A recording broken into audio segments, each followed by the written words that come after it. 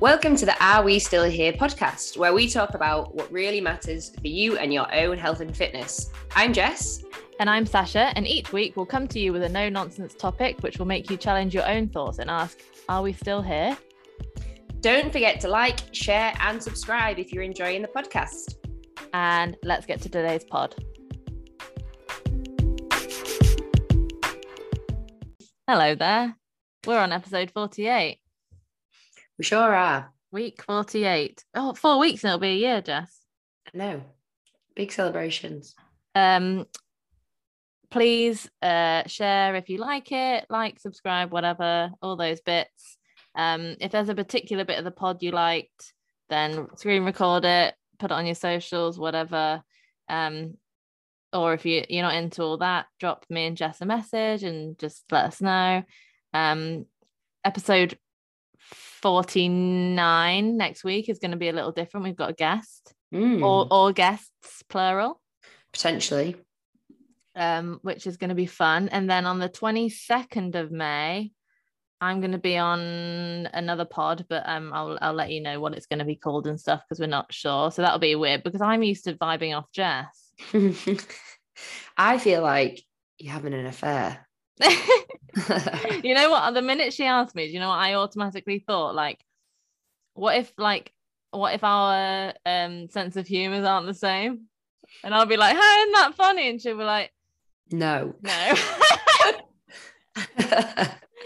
like, yeah, I don't know. I'll be like, just a casual roast of something that I've seen. And she'll be like, oh, well, I'll be like, who am I supposed to share the meme with? Well, have you seen that meme? She's like, no, I don't like. Obviously, I know that the lady isn't like this. I'm just joking. Seen that meme? No, I haven't actually. Oh, anyway. Oh, cool. Cool story, bro. Yeah, cool story, bro. No, it'll be fun. So we wanted to. Well, Jess, you tell the people what we're going to talk about today.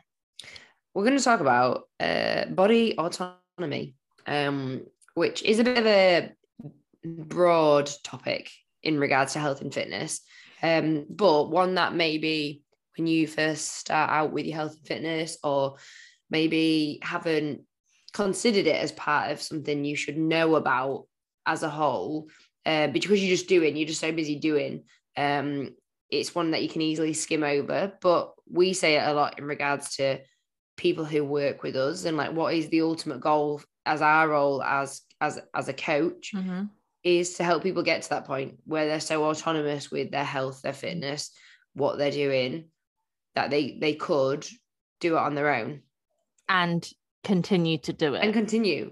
And some people want that as the goal. They want to get to a point where they're like, I don't need a coach anymore, I can do it. Some people like the whole process of having a coach, and probably will always have a coach. But our job is to get our clients to a point where they understand it thoroughly, that their knowledge is just there at that point where they're so in tune with their own body, they get it.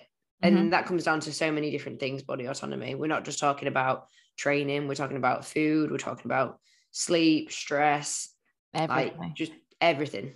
Absolutely.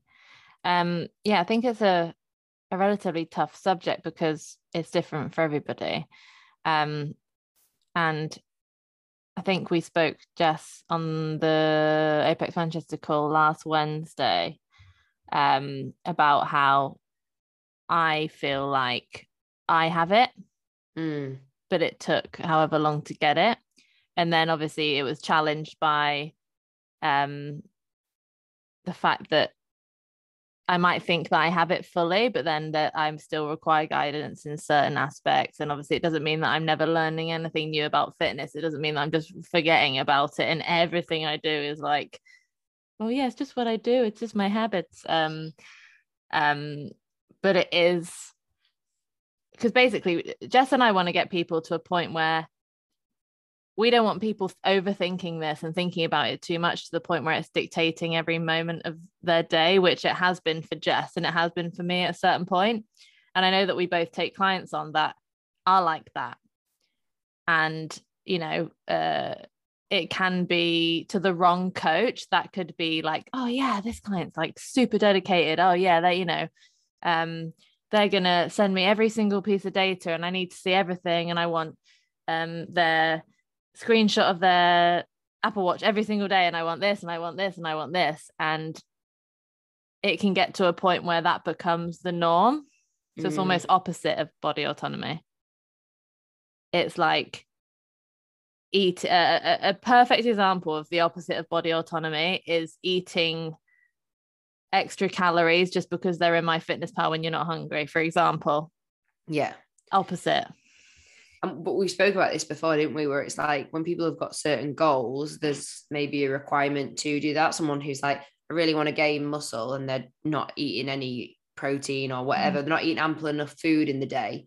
It's like, okay, your body autonomy might be telling you that you're maybe not hungry, but sometimes you have to push against that if you have a really specific goal, like performance-based goals. Yeah. And it's not saying that that's in a way that's ignoring how your body feels, because it's actually acknowledging how you as a person might not be somebody who is very hungry in that sense. Yeah. But with a specific goal in mind, it's like you're striving towards something that's maybe taking you a little bit further away from that. Again, prime example being maybe bodybuilding. It's not natural to be at that place. So what you're doing is actually quite unnatural to go against it. Again, further away from body autonomy, but with a specific goal in mind. Yeah. And it's unnatural. Just remember, performance goals aside, Jess and I have to always make sure that people know that when we're talking performance goals, we know that it's not just the average Joe. When you have a performance goal, whether it's, usually for a sport, the kind of rules around autonomy and body autonomy kind of have to be put to one side. Because, for example, if you are a weightlifter and to be in a certain weight category, for example, I'm not saying it's bad. I'm just saying it's not normal. There is no other time in your life where you have to be in a weight category. So in that case, that person would have to completely remove body autonomy, because if you've got to be a certain way and you're not eating enough, then that's it. Yeah. But then I also like to make sure that if we're just looking for strength and health and vitality and fitness, then overfeeding is not natural. It's not natural, and it's not good for you to carry on eating when you're not hungry, unless you have to for a specific reason. Yeah. And I think that's it's the same with the other way, isn't it? It's like when you're going against the feeling of wanting to eat when you're dieting, because it's like going back to what we spoke about maybe previous weeks, like that set point. If your body sits comfortably at a certain place, if you're forcing it to get into a place where it doesn't like to be, then that's the uncomfortableness as well, of like you're eating less, your body is telling you that as well by hunger cues, tired, like poor recovery, etc. Yeah, exactly. And that again in itself, even coming from two people in the fitness industry, is unnatural. We have to remember that, like, not it underfeeding yourself for a structured period of time isn't necessarily normality. It might be needed at a certain time, but it's definitely not normal. Did you see that MMA fighter, or like the UFC fighter, who is called Paddy Pimblett, and he was on stage like maybe like a month ago or whatever, like post-fight eating pizza, and he'd won his fight by like knockout, and he was on stage and he's like super lean for his category. He's only quite like a small framed guy, and he was eating pizza, and I think the interviewer basically said something around like, have you missed eating like the food that you wanted to fit into this weight category? And he was like, oh, I'd rather be fat and happy than have to do this all the time. Like he literally is eating pizza on stage, and it's just really funny. Literally. It just makes me laugh. Like he's like, he clearly is going to just like, but for his sport, he was willing to do it to get into that category to win that title. Yeah. But because he's like literally referred, he was like, I'm not happy at this place. That's what he said. then you have to remember that I can't remember where I saw this video, but there was 3 examples of 3 celebrity men, and one was Channing Tatum, one was Zac Efron, and one was Chris Hemsworth. A delightful trio. And it was interviewed because obviously Zac Efron had to get into good shape for Baywatch. If you remember, I think he might have been assisted, but I'm not sure.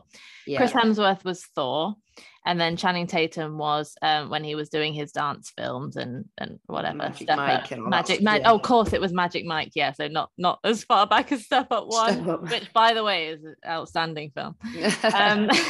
So they were in interviews, and it was just snippets of their interviews, and it's bizarre because I've seen programs being sold, especially the Thor one.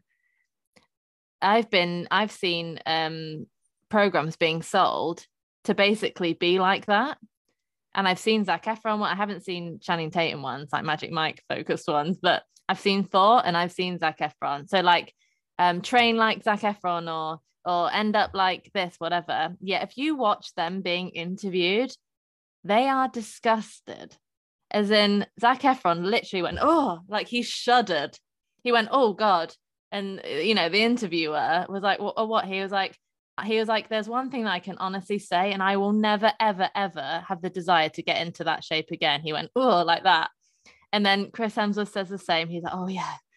He's like, oh, the first bit's fine, but then it just gets ugly. And I think Hugh Jackman's also said the same when Wolverine, because in the last 4 days before the shot was filmed where Wolverine comes out the water and it's very famous and whatever, he had to dehydrate himself for 4 days. Yet there's people, not obviously not have any water because you'd be dead, but dehydrate yourself. And it's bizarre that I've seen Wolverine programs, I've seen Chris Hemsworth programs, I've seen Zac Efron, and I've seen Channing Tatum. Yet all 4 of them have been live on TV saying that they don't recommend it. They literally despised it. They felt terrible and they shuddered.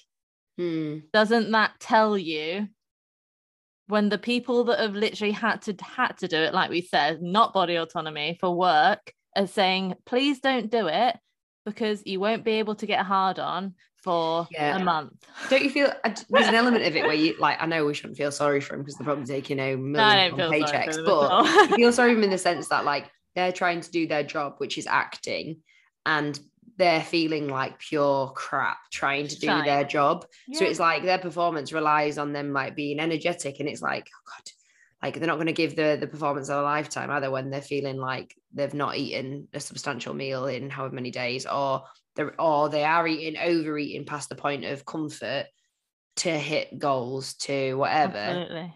Yeah, exactly. And then Chris Hemsworth is kind of still in extremely, I mean, I don't know, to be honest, I'm not seeing him in the media recently, but then you see Zac Efron. Did you watch Zac Efron's series on Netflix about yeah, I did watch a few episodes. I loved that. And you know what, I know this is personal preference, whatever, but sorry Dan, but he was so much sexier in that series than he was when he was maybe on because that's because Zac Efron was Dan, like a traveller going around writing, talking about different places. So it's not any offense to Dan. It's literally Zac Efron was Dan. When I was watching Zac Efron at his, what was the program called? I don't know.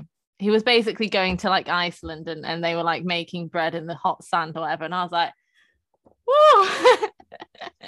Down to earth. Down to earth. Zachary. But the thing is, like, when you see interviews with them now, look at Channing Tatum.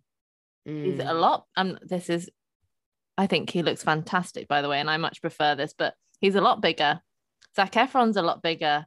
Like I said, Wolverine's a lot bigger. And like I said, I don't know about Chris because I've not seen him, but I'm sure he's probably a little bit bigger. I think he's got his own app now, Chris Hemsworth. Of course he has. Honestly, Chris, you let the team down every time. It's called Center, I think, but without, it's like CNTR. So he probably funds it, but that Chris Hemsworth probably has very little to do with what goes on in that. They just need his face on it. The Center app by Chris Hemsworth. It always comes up on Instagram.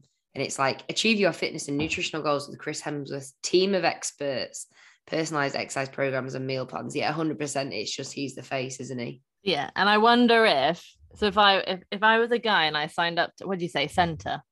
Yeah. If I was a guy and I signed up to Centre, I wonder if they'd be encouraging me to do something similar to that. I don't think it is. The vibe I get is it's more like it's just an app that he fronts, like it's just another fitness. It's just another fitness app. Yeah. Just another fitness app. But that just shows that you have to do something extreme. You have to go against what your body wants to do naturally. Whether it's losing a lot of weight, whether it's gaining a lot of weight, whether it's losing a lot of muscle, like I can't think of his name. Patrick Bateman, Christian Bale, when he did The Machinist, and he had to basically emaciate himself, or Matthew McConaughey when he did the film about So that again is going against to do something extreme. The issue is that we see these people doing that and not the Machinist vibe, I hope.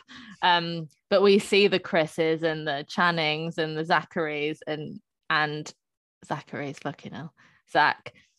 And just because you fancy him, I mean, you can start giving him but he is little boyfriend name. He is anyway. We see that and we think, oh yeah, I want to be like that. And it's like, but they're literally saying that it was awful. Don't do it. What's a more recent version of that that's literally been in the news yesterday? Fucking Kim, honestly.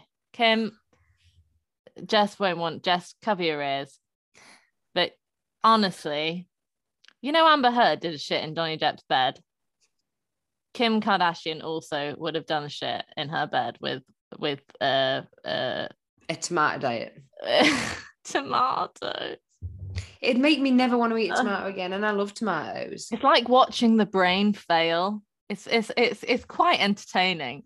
But isn't it also a bit bizarre that dress was Marilyn Monroe's? And Marilyn Monroe back then now is seen as a bigger lady.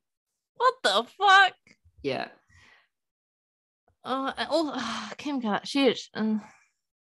I feel like she isn't worthy of wearing Marilyn Monroe's dress. There was somebody on Instagram had spoke about it though. The post that I shared yesterday, which was I think very well put, which was it's that Alex Light. Yeah.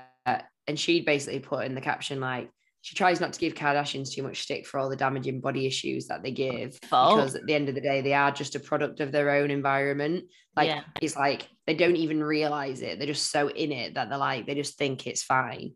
But she put like at some point they have to realize what they're doing. Kim cannot in 2022 believe that she can boast about dropping a huge amount of weight in a matter of weeks by eating only tomatoes and wearing sauna suits because she wanted to fit in the dress and think it's not going to have an impact on anybody else. Maybe she just generally doesn't realize, but it has to be called out.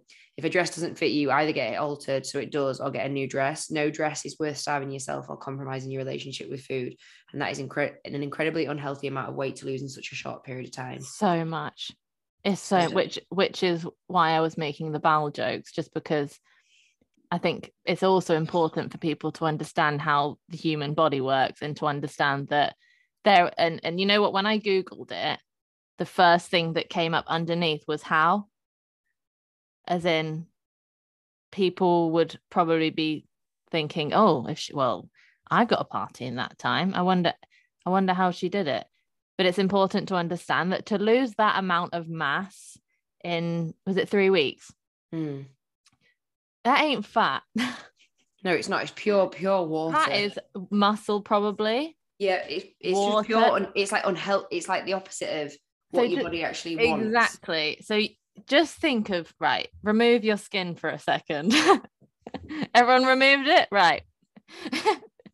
Your body is full of tissue, right? You got organs, bones, say tissue blood, again. Tissue. Some people say tissue, don't they? And that really, yeah, it's like the sneezing. Yeah, so muscle, fat, bones, blood, organs, sinew, like fascia, tendons, I don't know, everything, right? If she thinks for a second that in that 21 days she lost pure adipose tissue, body fat. Again, she's got another thing that's up there. That's wrong. That ain't right, because it's a lie, because it's impossible. She would have lost water, muscle.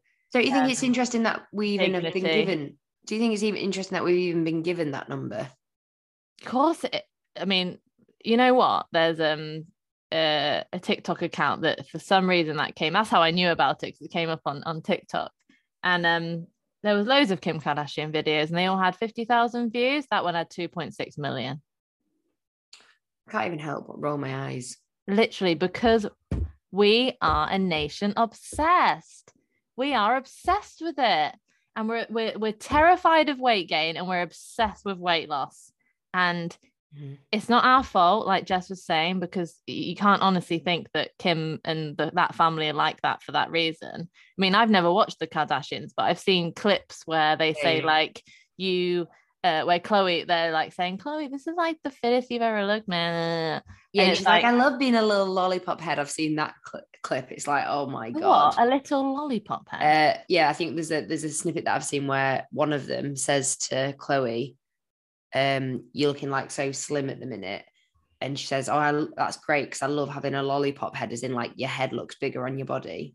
I mean, to be fair, it doesn't surprise me that poor Khloe has got the stick, because she was like, I know it sounds horrible, but this is not me, this is a quote, but she was known as like the fat one, you know, like Jessie from Little Mix and everything like that. That is so that must be horrendous to be in a very famous family or group and to not be overweight whatsoever. Even if she was, it doesn't matter, but to be known as the ugly one, or like in our world, I honestly, I can't even imagine how horrendous that must be. But I hear it a lot anyway, like from some certain clients who say, oh, I'm the bigger one of my friendship group, merely because they're maybe 5'9" and the friends are 5'3", and it's like, of course you are, you're bigger, then you're taller, you are naturally going to hold up more space. Exactly. It's like, but it's like so ingrained into us that, oh, that's not normal. And it's like, by whom's, like, who said this? Yeah. Like, whose expectation is it to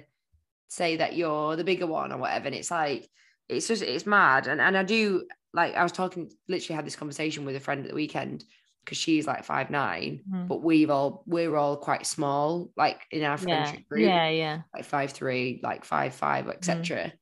And she's like, I always used to be really conscious of that growing up. Like I was the bigger friend. Oh, that makes me so sad, because it's just, again, it's another number that doesn't matter. It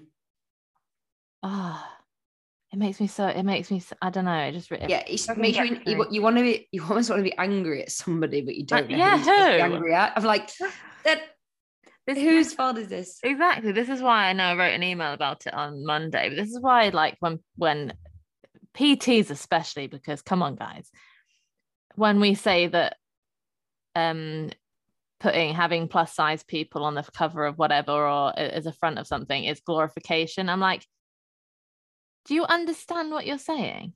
Do you understand how absolutely tone deaf that is? You're basically saying that for all the plus size people that are out there, by the way, there's millions of them, and that will probably always be the case, which is fucking whatever, do whatever you want, it's fine. You're basically saying that they should have no representation in the media. Nothing at all. Can you imagine what that would do to your... It's like being in a huge school and you're the only person of color. That's it. And you don't see any black people in the media, or brown people, whatever. You don't see any. And then so suddenly you start to think, well, oh, so I am really different. And then suddenly you see a black person on TV and they're powerful, or I don't know, like Oprah or something. And suddenly you're like, they're like me. And there's literally people saying that putting overweight people on magazines or whatever is glorification. Is like, have you looked inside your brain for a second? Yeah, it was like that whole Piers Morgan thing that came out recently, where he basically said it's the glorification, but then in the same breath was like, it's not good for their, like, making out like he was concerned about their health, or being overweight is unhealthy. That's what basically what he said. But he was like, yeah, but you also, what if you're pretending like you're concerned about their health? What's also unhealthy is that you're not allowing them to be represented at all, because like you said, then that's detrimental to their health, because they feel isolated. They feel like no one thinks that they deserve like a place on this planet. Exactly. That's the thing that gets me the most. I put it in the email. I said, people disguise their distaste for concern. Piers Morgan does not give a shit about this person's weight. He does not care that, oh, it's a strain on the NHS. Like, you give a shit. You don't care. You just don't like it. Admit it. Yeah, don't pretend it's like wrapped up in something else. Oh, I'm really, there's lots of obesity and I'm really worried about, the damage. Okay, tell me about it then. If you know so much about it, tell me about it. Why can't you just say, which is in his head, it's just distaste? It's so fucking obvious. It baffles me how when fitness professionals say it, which is why I wrote the email, because I saw it and I literally put my phone like face down on my desk and I was like, what is going on? Is this the world we are currently living in, when we have absolutely we have no recollection of what's going on in the world, and like, oh, stop the world, I want to get off. It's so bad. So bad. It is so bad. But thanks for everyone who replied to it, because I got some good replies off that one actually. Like, it's nice to see that someone's actually thinking about the other side, Imagine that. Oh. Imagine. So yeah, basically that came from Kim K ain't practicing body autonomy. No, it's not at all. And it's almost like when we spoke about for some people, what they deem worth it is to go past that, whether that's a goal, it's a performance-based goal, it's an aesthetic-based goal. For her, she's willing to sacrifice and probably mess up her relationship with her body, with food, with so many things internally. She's willing to do that for that red carpet appearance, and that's hers. But she should be held accountable for the fact that it's not just, I don't know, me or Sash going to do that, who haven't got anyone really like looking up to us. Or she's got millions and millions of like young females who look up to her, and it's like, you've got to take that responsibility. And I know you might be like, well, she didn't ask for it. It's like, well, she kind of did. She kind of did ask for it. Yeah, it's crazy. Again, we can't blame her, but obviously she does have this massive following. But then also, this is me just really, really trying to empathize. I know, it's hard, isn't it? She and many others have been brought up in a world where their every move is photographed.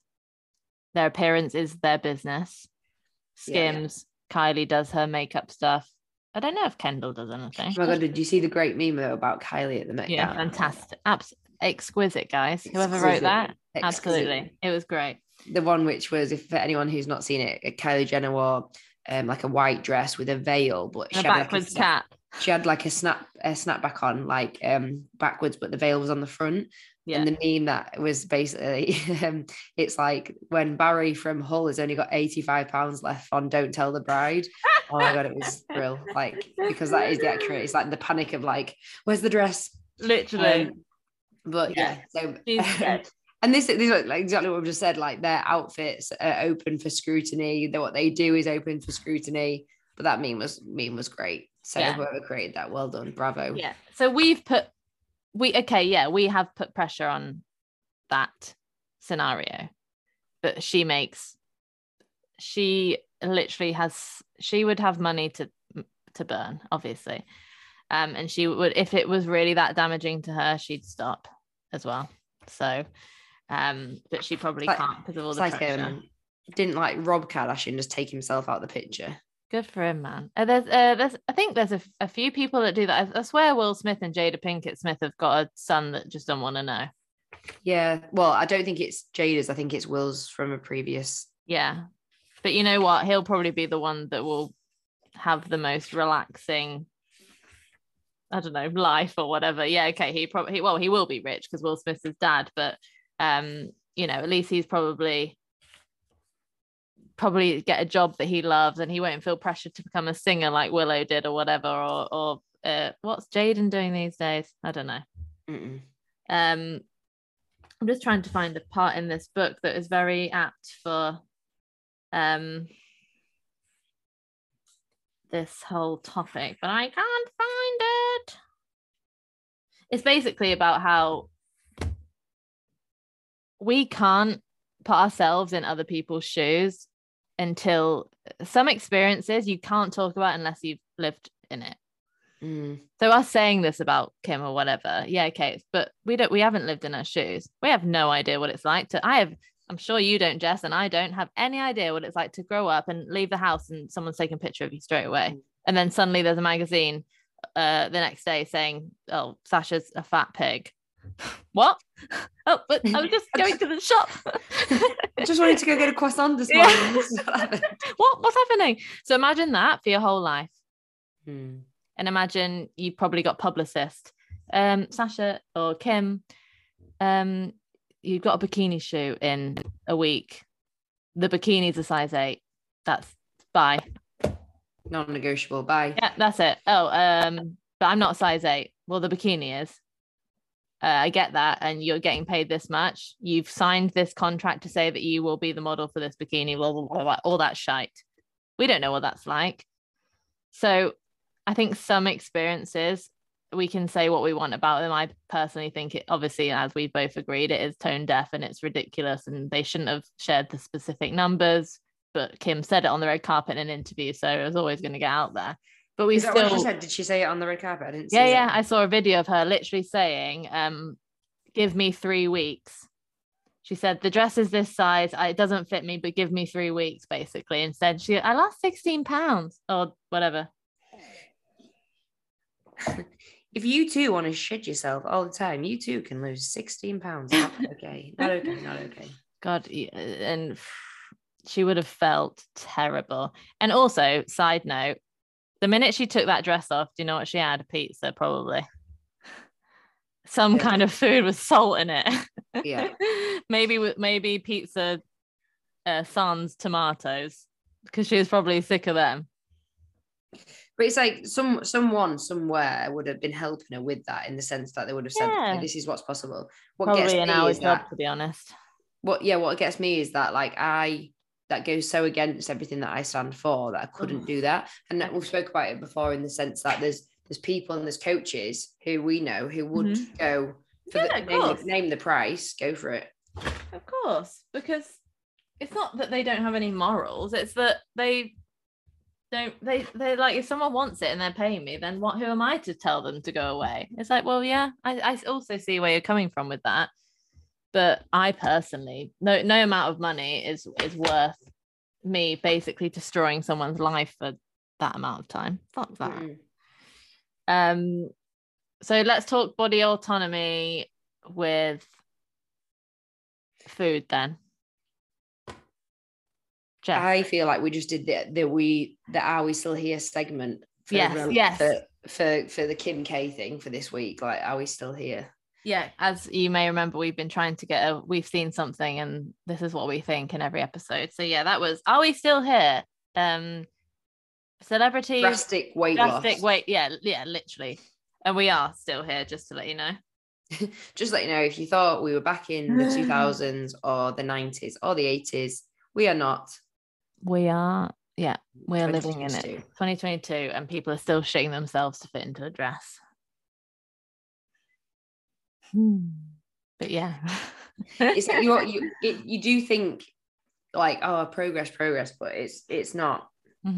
We're all in an echo chamber as well, so it's great that we all promote deleting accounts that don't make us happy and unfollowing stuff, but it's still out there. And I think still there, that sometimes, like when Sasha said to me before, yeah, but no one's still talking about that are they? And then I'll see it and I'll send her it, and I'm like, no, they are, Sash. It's just that you don't see it because you've totally close that part off. But I think since you've got on TikTok, it's probably made you more aware that it's there again. So which is the one thing about TikTok that's actually probably good, in that if something comes up with that, if you quickly swipe past it, they don't show you it again, because obviously, so if, for example, if there's like food videos and I watch them all, it will just, the next day it's just food videos. Yeah. So, but I think Instagram's not like that. I don't know.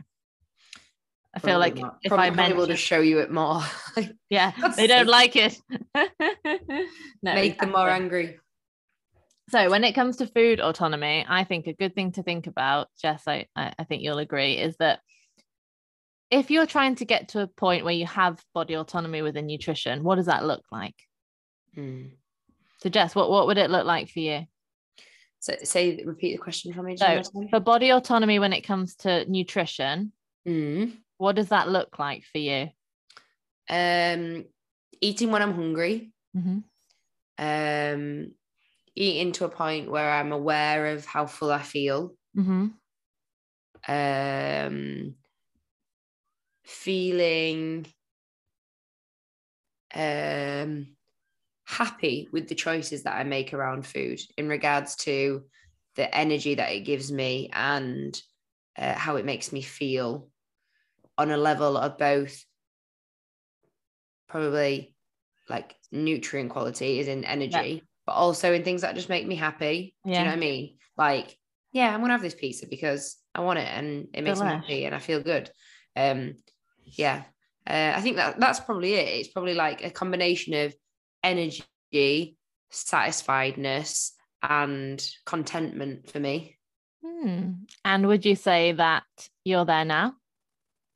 Yeah, I would say so. I'm a bit of a creature of habit though. So like I do notice this, like, so when I went away last month, I didn't eat in the day. Like I just ate my main meals. Whereas when I'm at home, for me, I'm a creature of habit in the sense that, like, just before this call, I went and got a banana. Am I hungry? Yeah, I'm a bit peckish, but I think it's because it's like my routine of like my day that dictates a lot of what I eat.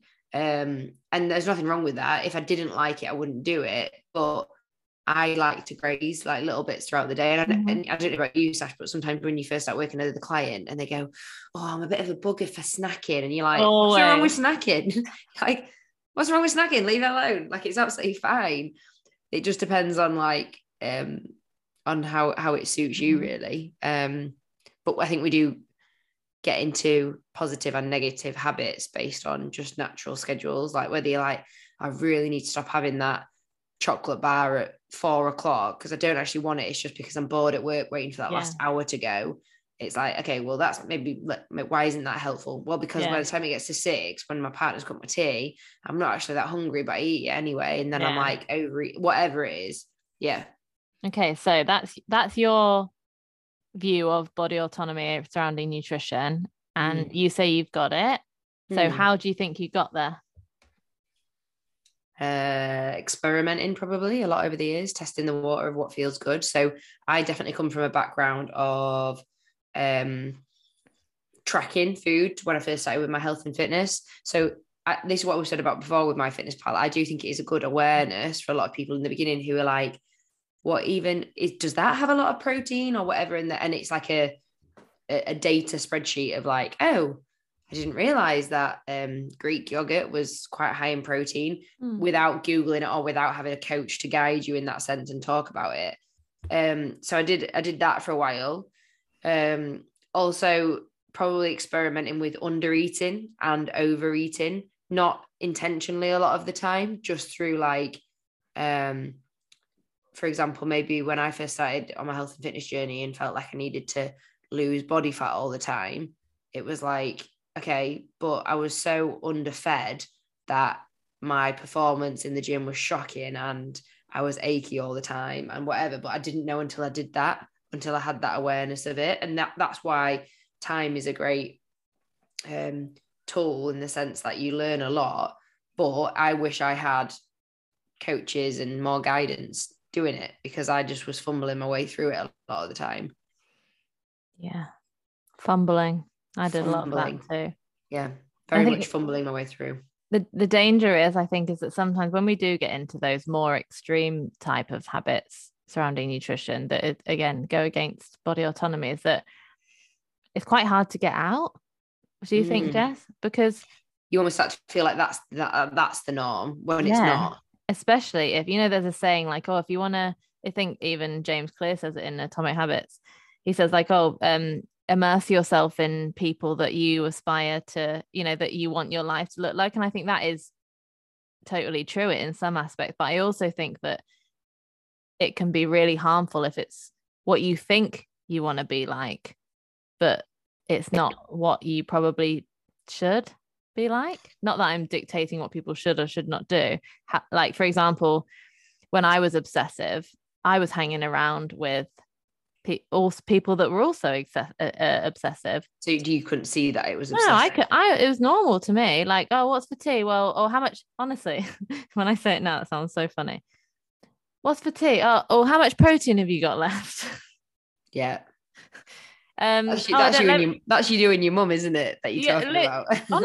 Honestly, me and my mum would happily admit that when I got into it and she got into it, we would be like, we having roast dinner on a Sunday. Oh, mum, how many carbs have you got left? Blah blah. And then even with Simon, my a friend and old business partner, when he was obsessive with it, so was I. So if he came round for dinner, he'd be like, oh, I got, I don't know, prawns instead of steak because I've not got enough fat left. When in reality, whether you choose to have steak or prawns on a night, it means nothing.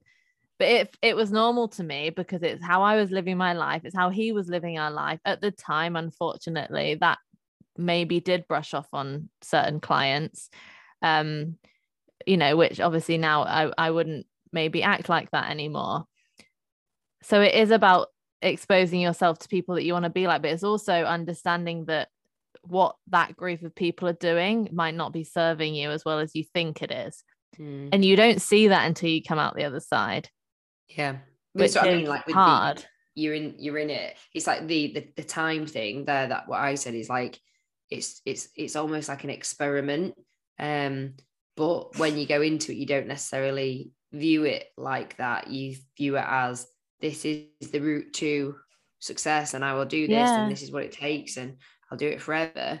Rather than I need to find the right way. And I think you see that a lot with like diet cults, like people who follow certain trends or jump from one thing to another or whatever it might be.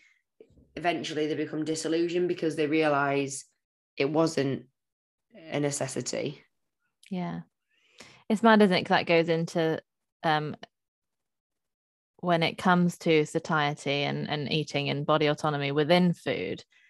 Is I remember during those times when I'd have a calorie number to hit or whatever, say my housemate bought back, I don't know, chocolate digestives, again, making this up. Say he bought back, I got some biscuits.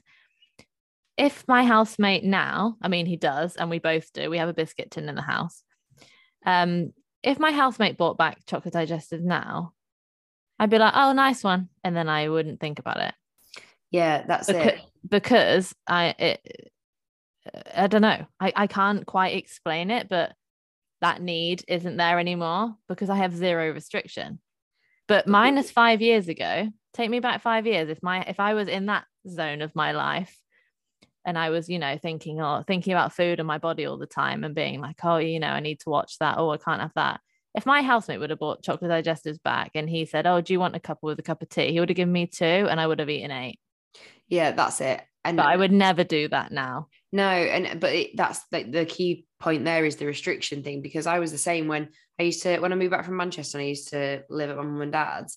Mum and dad, like my mum's diabetic, not necessarily, I don't think the best thing, but she has like a treat cupboard, which is like just like help her insulin get up and down, where she's just literally got like lots of everything you could ever imagine. My friend Sophie always used to say to me, she's like, how did you like do that growing up where you always had it there, but you only like ate one or whatever? And I was like, I don't know, that was just like the rules that we had in our household. But my mum was like, you can have one of those things before dinner or one after, whatever. But I remember when I moved back from uni and I was super in this restrictive phase of my life where Monday to Friday I was like under eating for sure, like salad, just like everything had to be quote unquote healthy. And I remember on like Sunday nights, I would be going through that treat cupboard, like, right, Monday starts tomorrow, like raiding it for as much as I could eat, like 2 bowls of cereal, like Yeah. whatever Mr. Kipling cake was in there, maybe like some like digestives, whatever. And to the point where I was like, God, this is uncomfortable, but I know tomorrow I'm not going to be able to eat it because I've set these weird rules for myself. And it's like, it was so unhealthy looking back. And I do remember being in the moment where I was like, this ain't right. This ain't right. And this would have been like what, 14, 13. 13? Yeah, maybe 2013. Well, we all just lived the same life, didn't we? I feel like we did, yeah, for sure. But yeah, I mean, the thing is, I think it's a self-trust problem. And I know how, Jess, in our job, how many times have you heard, I don't trust myself to have just one? Yeah, or don't trust myself to have it in the house. Yeah. Oh God, I reckon hundreds of times I've heard that. Mm-hmm. It's and the thing is, that comes from trying and failing before, as in, oh well, I tried to, but then I ended up eating the whole packet. Or So I've then what heard, you do? yeah, exactly. And I've heard, oh yeah, but Sash, you're like that, and I'm not. And I'm like, no, I was like that actually, probably way more than you know, and probably way more than you, because I know you and I know me, and the last thing, I don't want that for you. And it is you don't trust yourself. But then that's why I said to you, Jess, okay, so this body autonomy with food, what do you want it to look like? I think that's important, because if you see, I'll just make this up, but if you see yourself really trying to come away from what you think is junk food, or I don't know, you're going vegan, or I don't know what, something that's maybe a little bit more, I was about to say vegan's not extreme, but it is. I'm not saying it's bad, but it's an extreme diet, cutting out everything like that. Of course it is. You just have to think, like, I knew that I always enjoyed biscuits with my tea, dinner out, what else? Puddings, wine, for example. And in my life, I knew that I wanted those things in there. I didn't want to remove them. So I had to almost build an environment that included those things. Otherwise, what am I practicing for? Yeah. You have to think that, like, you are trying to create this life that you want. And if you remove things, like, we know that the number one cause of overconsumption is what? Restriction. We know, again, like Jess was saying on the call this morning, like, what are the facts? What do we know? We know that restricting something, whether it's shopping, I don't know. I'm sure if there's sex addicts out there, I'm sure if you don't have sex for ages and you just go into a frenzy of shagging everyone, you restrict stuff. I'm just trying to think of other things that aren't food, and that came into my head. All right, that's great insight into your head. Yeah. No, I know what you mean. It's so true, because it's so true. The more you restrict, the more you want it. It's just like, it's psychology. It's like, if you go, do not think of a big red button, it's like, well, I can think of as a big red button now. Like, that's all that's in my head. Or like someone says, don't touch that. Oh, I really want to touch it now. Like, it just is in our nature to be that way inclined. So, But a conversation that I had with friends when I was in London at the weekend, and we were all having breakfast in Dishoom, was around the nature of, sometimes you have to go to an extreme to realize where your set point, your sweet spot is in regards to stuff. Mm-hmm. So you might go one way and go, whoa, that didn't feel right, that didn't feel autonomous, that didn't feel comfortable, I did not like that. What was the step before that? What was the step further back than that? Where was that? Where was I comfortable? Where was I making progress? Where did I feel my best? Where did I see positive changes in what I'm trying to work towards potentially? And we had that conversation when we were having breakfast, and two of my friends who are a little bit newer into fitness, who I've coached in the past, were sat there and they said, yeah, it makes me laugh that looking back 2 years ago, how much I've changed since then. And one of my friends used to work out like 6-7 days a week, sometimes twice a day. And I said, how many times a day do you work out now? And she was like, for like 4, maybe sometimes 5. And she was like, but like her life has changed a lot as well. Like she's got a new partner, she's got like a house, like all these different things. So it's like, it was like almost filling a void in a way that didn't help her. But she was like, I had to do that to come back. She was obsessed with the Apple Watch challenges. I'd say but the thing is with the Apple Watch challenges, so if anyone who's not got an Apple Watch, every single month they send you a challenge. Right. I don't even know what mine is this month. Let me see if I can find it. It's on my phone. So they send you like a challenge at the beginning of every month, but what they don't tell you is that if you achieve it for the previous month, they make it a bit harder the next month. But a little bit like saying, I want to hit 100k back squat, and then the next month 105, and then the next month 110. Eventually that's going to plateau. You're going to hit a point where you can't progress any further. Yeah. And that's what happened with the Apple Watch thing for her. It was like so unrealistic. Either they set you maybe like a calorie goal or a movement thing, a movement amount of distance, or like it's been that long since I've been on it that I actually don't even know where you find it. Oh, here we go. So my May goal is to earn 200% of my move goal 3 times. So your move goal is like a set calorie amount, basically. So to double that 3 times. It's so far told me that I've achieved that. No time. But that would be because last month that would have been a regular thing for me because I was still marathon training. Of course, yeah. So I was often doubling my daily move goal because I was moving a lot. Whereas like my friend became really obsessed with that, where she was like, right, I have to do that. Or like it might have said on a previous one, you've got to hit a certain amount of like steps or distance every single day or whatever. And it's like, just gets more and more and more and more extreme until eventually you combust into a burst, like into flames, and then have to come back a little bit. But we were saying that over breakfast at the weekend, and my friend said, it does make me laugh now, like how far I've come, but you have to sometimes go. Yeah. And I think it's interesting to note what you said that your friend said about that now she's got a new partner and whatever, and she's doing this. And I just think that when I was like that, I was living on my own in a shared house. My partner at the time lived a half an hour train journey away. I didn't like my job. I was working at Boohoo as like an entry level, like the money was terrible. And my mum and dad lived in London at the time. Again, big old train journey away. And then I just think, and I didn't really have many friends there because I'd gone to uni and then everyone had jobs in different places or whatever. So this isn't like a woe is me, but it's important. Yeah. Because those were the times where I was the most obsessed.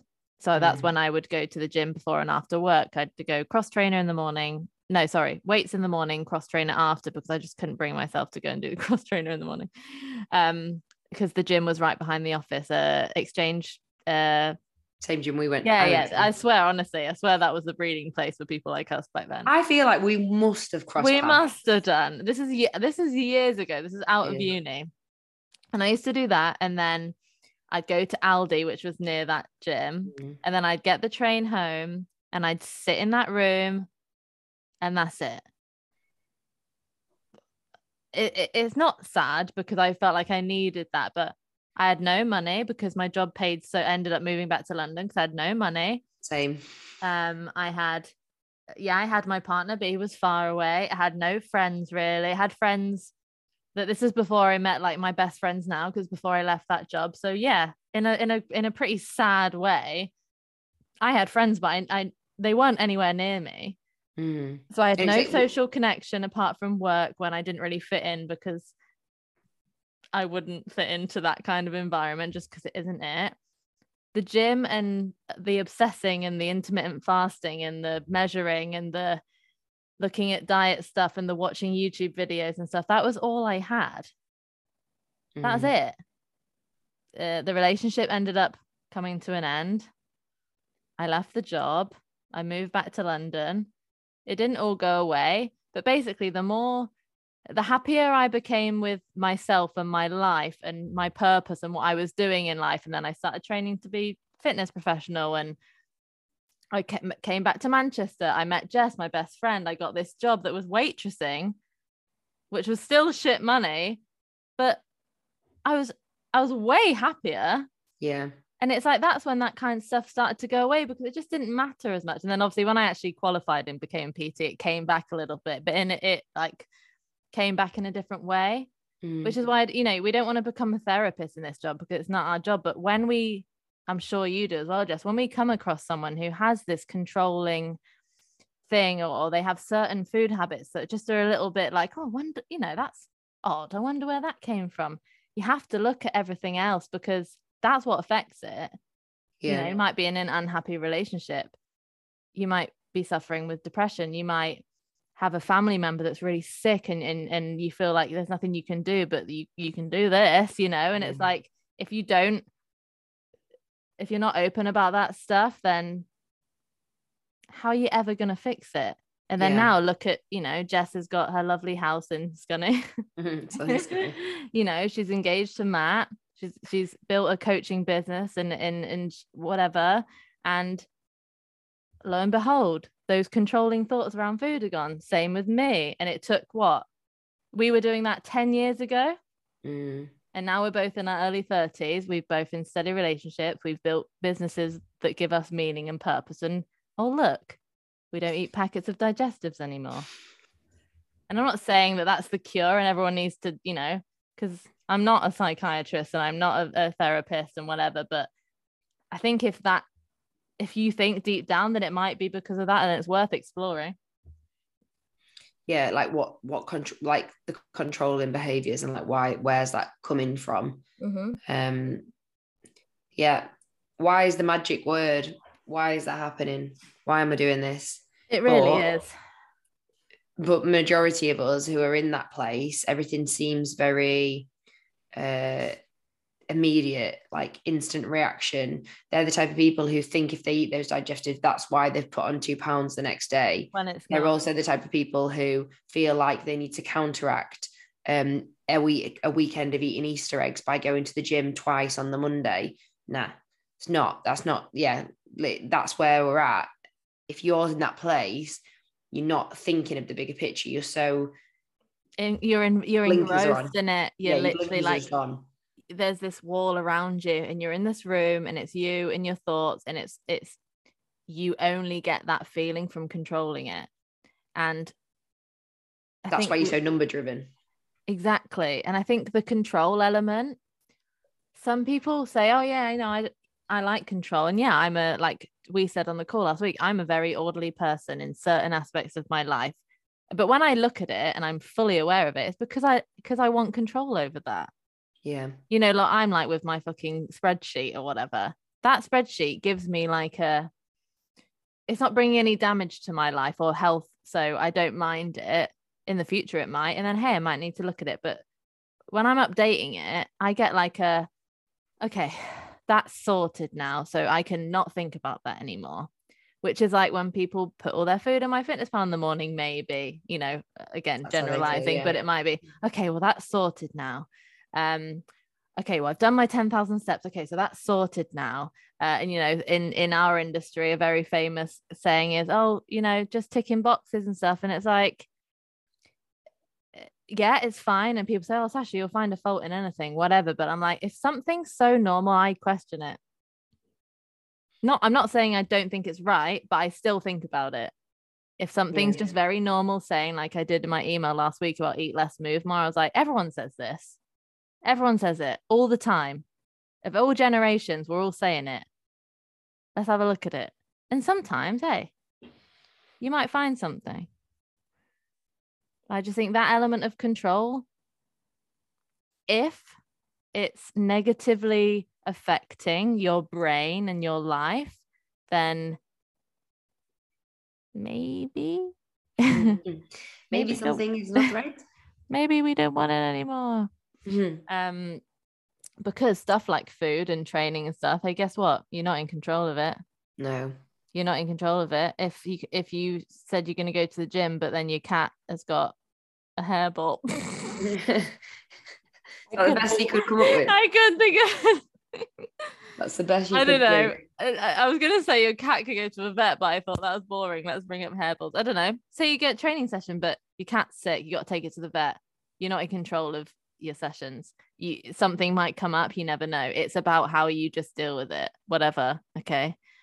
Or I've weighed and brought my lunch in for work, but then the lady that I sit next to in the office has been really kind, and she made a lasagna last night, and she's brought me in a little box with the lasagna and salad and stuff.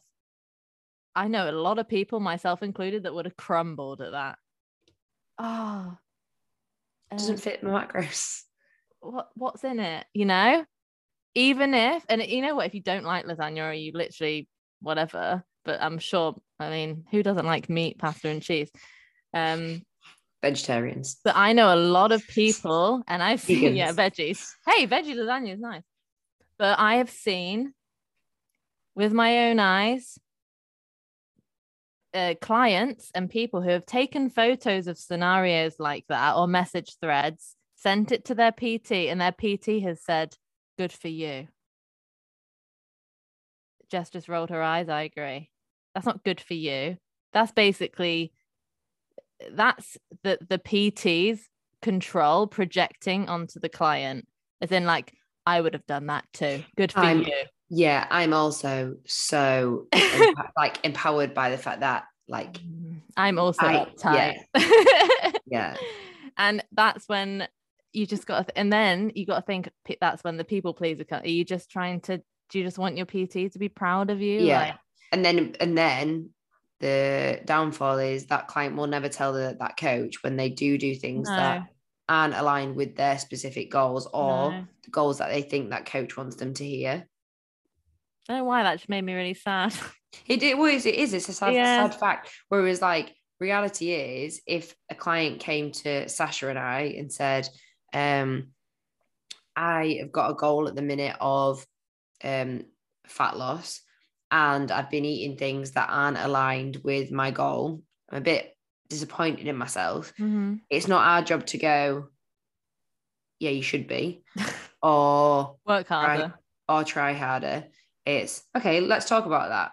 So when you say disappointed, what sort of feeling does that bring? Okay, shame. What sort of foods have you eaten that have brought that about? Okay, why do you think that food's bad? Because they're the better questions than us going, gold star, well done.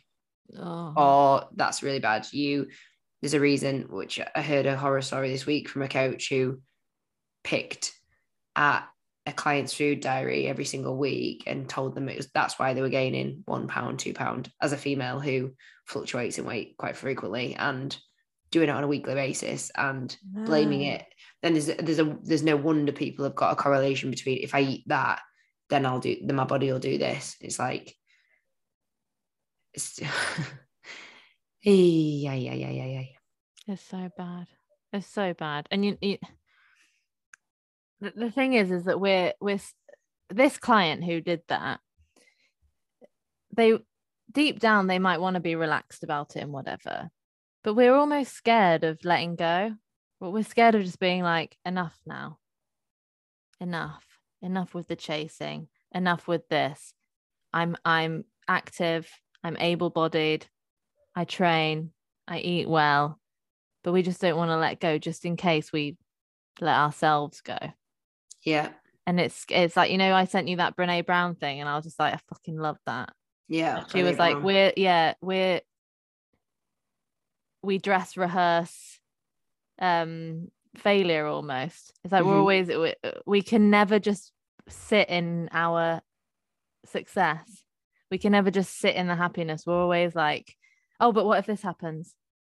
Like, oh, I had my co-worker brought in lasagna. That's so nice of her, because she literally thought of me, put that lunch in the box, put it in the fridge, took it out the fridge in the morning, brought it and presented it to me at lunchtime. How fucking nice is that of her? But what not me, but what people were thinking, because we just can't be happy and just be like, thank you. That's really nice of you. Thank you so much. We're thinking, well, what if it leads to this? What if it leads to this? What if I do this? It's like, no. Just be grateful and happy in the moment, because you'll be much happier that you did that than if you go home that night and you're like, oh, I can't have my potatoes with my tea anymore because I had pasta. And it's like, oh, fuck off. And I had this conversation with a client who's been with me a couple of years, had an initial fat loss goal. She's lost a significant amount of weight. And we had this conversation the other day because she mentioned around MyFitnessPal and like using it as a tool, and totally admitted that the reason that she likes using it, she thinks, is because she likes that element of control. And I was like, I let her just play it out. And she said, and I was like nodding and smiling. And she was like, you were going to say that, weren't you? I was like, yeah, I was just waiting for you to say it first though.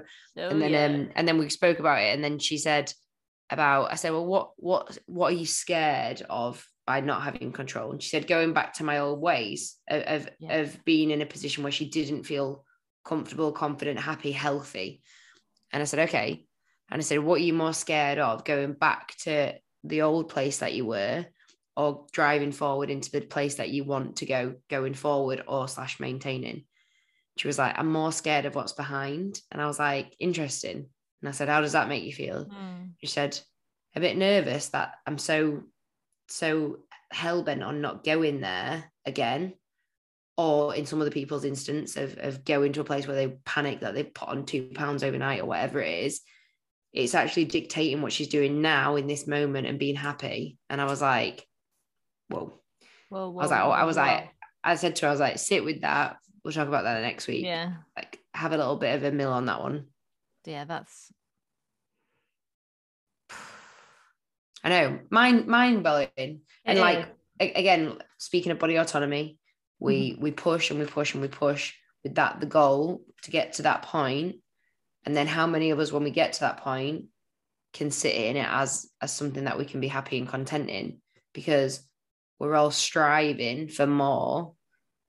Whereas eventually, where does that place sit where we actually are content and happy? And I think that's a good question to ask ourselves, because it's different for everybody. Yeah. And it's not just in health and fitness, it's also in finances, it's also in job satisfaction, it's also in so many things. And it's difficult though, because I said on the podcast last week, I identify as someone who's been quite driven and whatever. And it's like, when you maybe take that away, then what do you do? Are you somebody who's not driven anymore? Or are you somebody? It's an interesting question to ask yourself.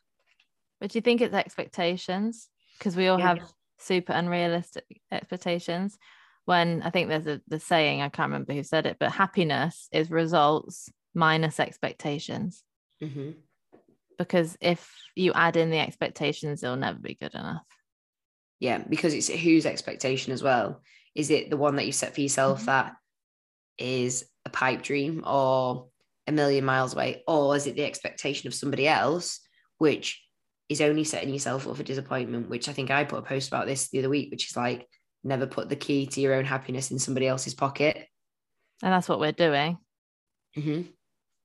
But yeah, happiness is results minus expectations.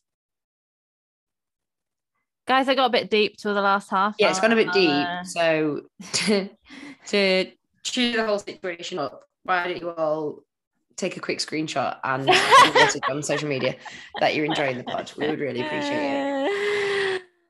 Thanks, guys. That was episode 48. Next week, we've got episode 49 with special guests. We can say who it is. It's not fucking secret, is it? I know, but it might build up a bit of suspense. It's a he, and seeing as that it's a he, but it might be two he's. Two he's. It might be two he's, but we'll see. I think it might be four of us, which will be interesting because you've got two men, two women. My voice is quite gravelly and deep today, so hopefully three men, one woman. It'll be resumed by next week, so you can all understand who's talking. Yeah, so that'll be great. But yeah, thanks for listening again. We've hit 5,000 listens, which is mega. I think 5,000 in a year is like, if you'd have said to me at the beginning, do you reckon we'll get 5,000 listens in a year? I would have told you to kindly vacate the area. Yeah. Good, that, isn't it? Doing well, but if you sharing it helps us even further. Yeah, so please do tell your mates, tell your friends, tell your husband, tell your wife, tell your cousins, tell your boss, tell your co-workers. Tell your co-workers, say, why have you not brought me any lasagna this week? Thanks, guys. See you next week. See you next week. Bye.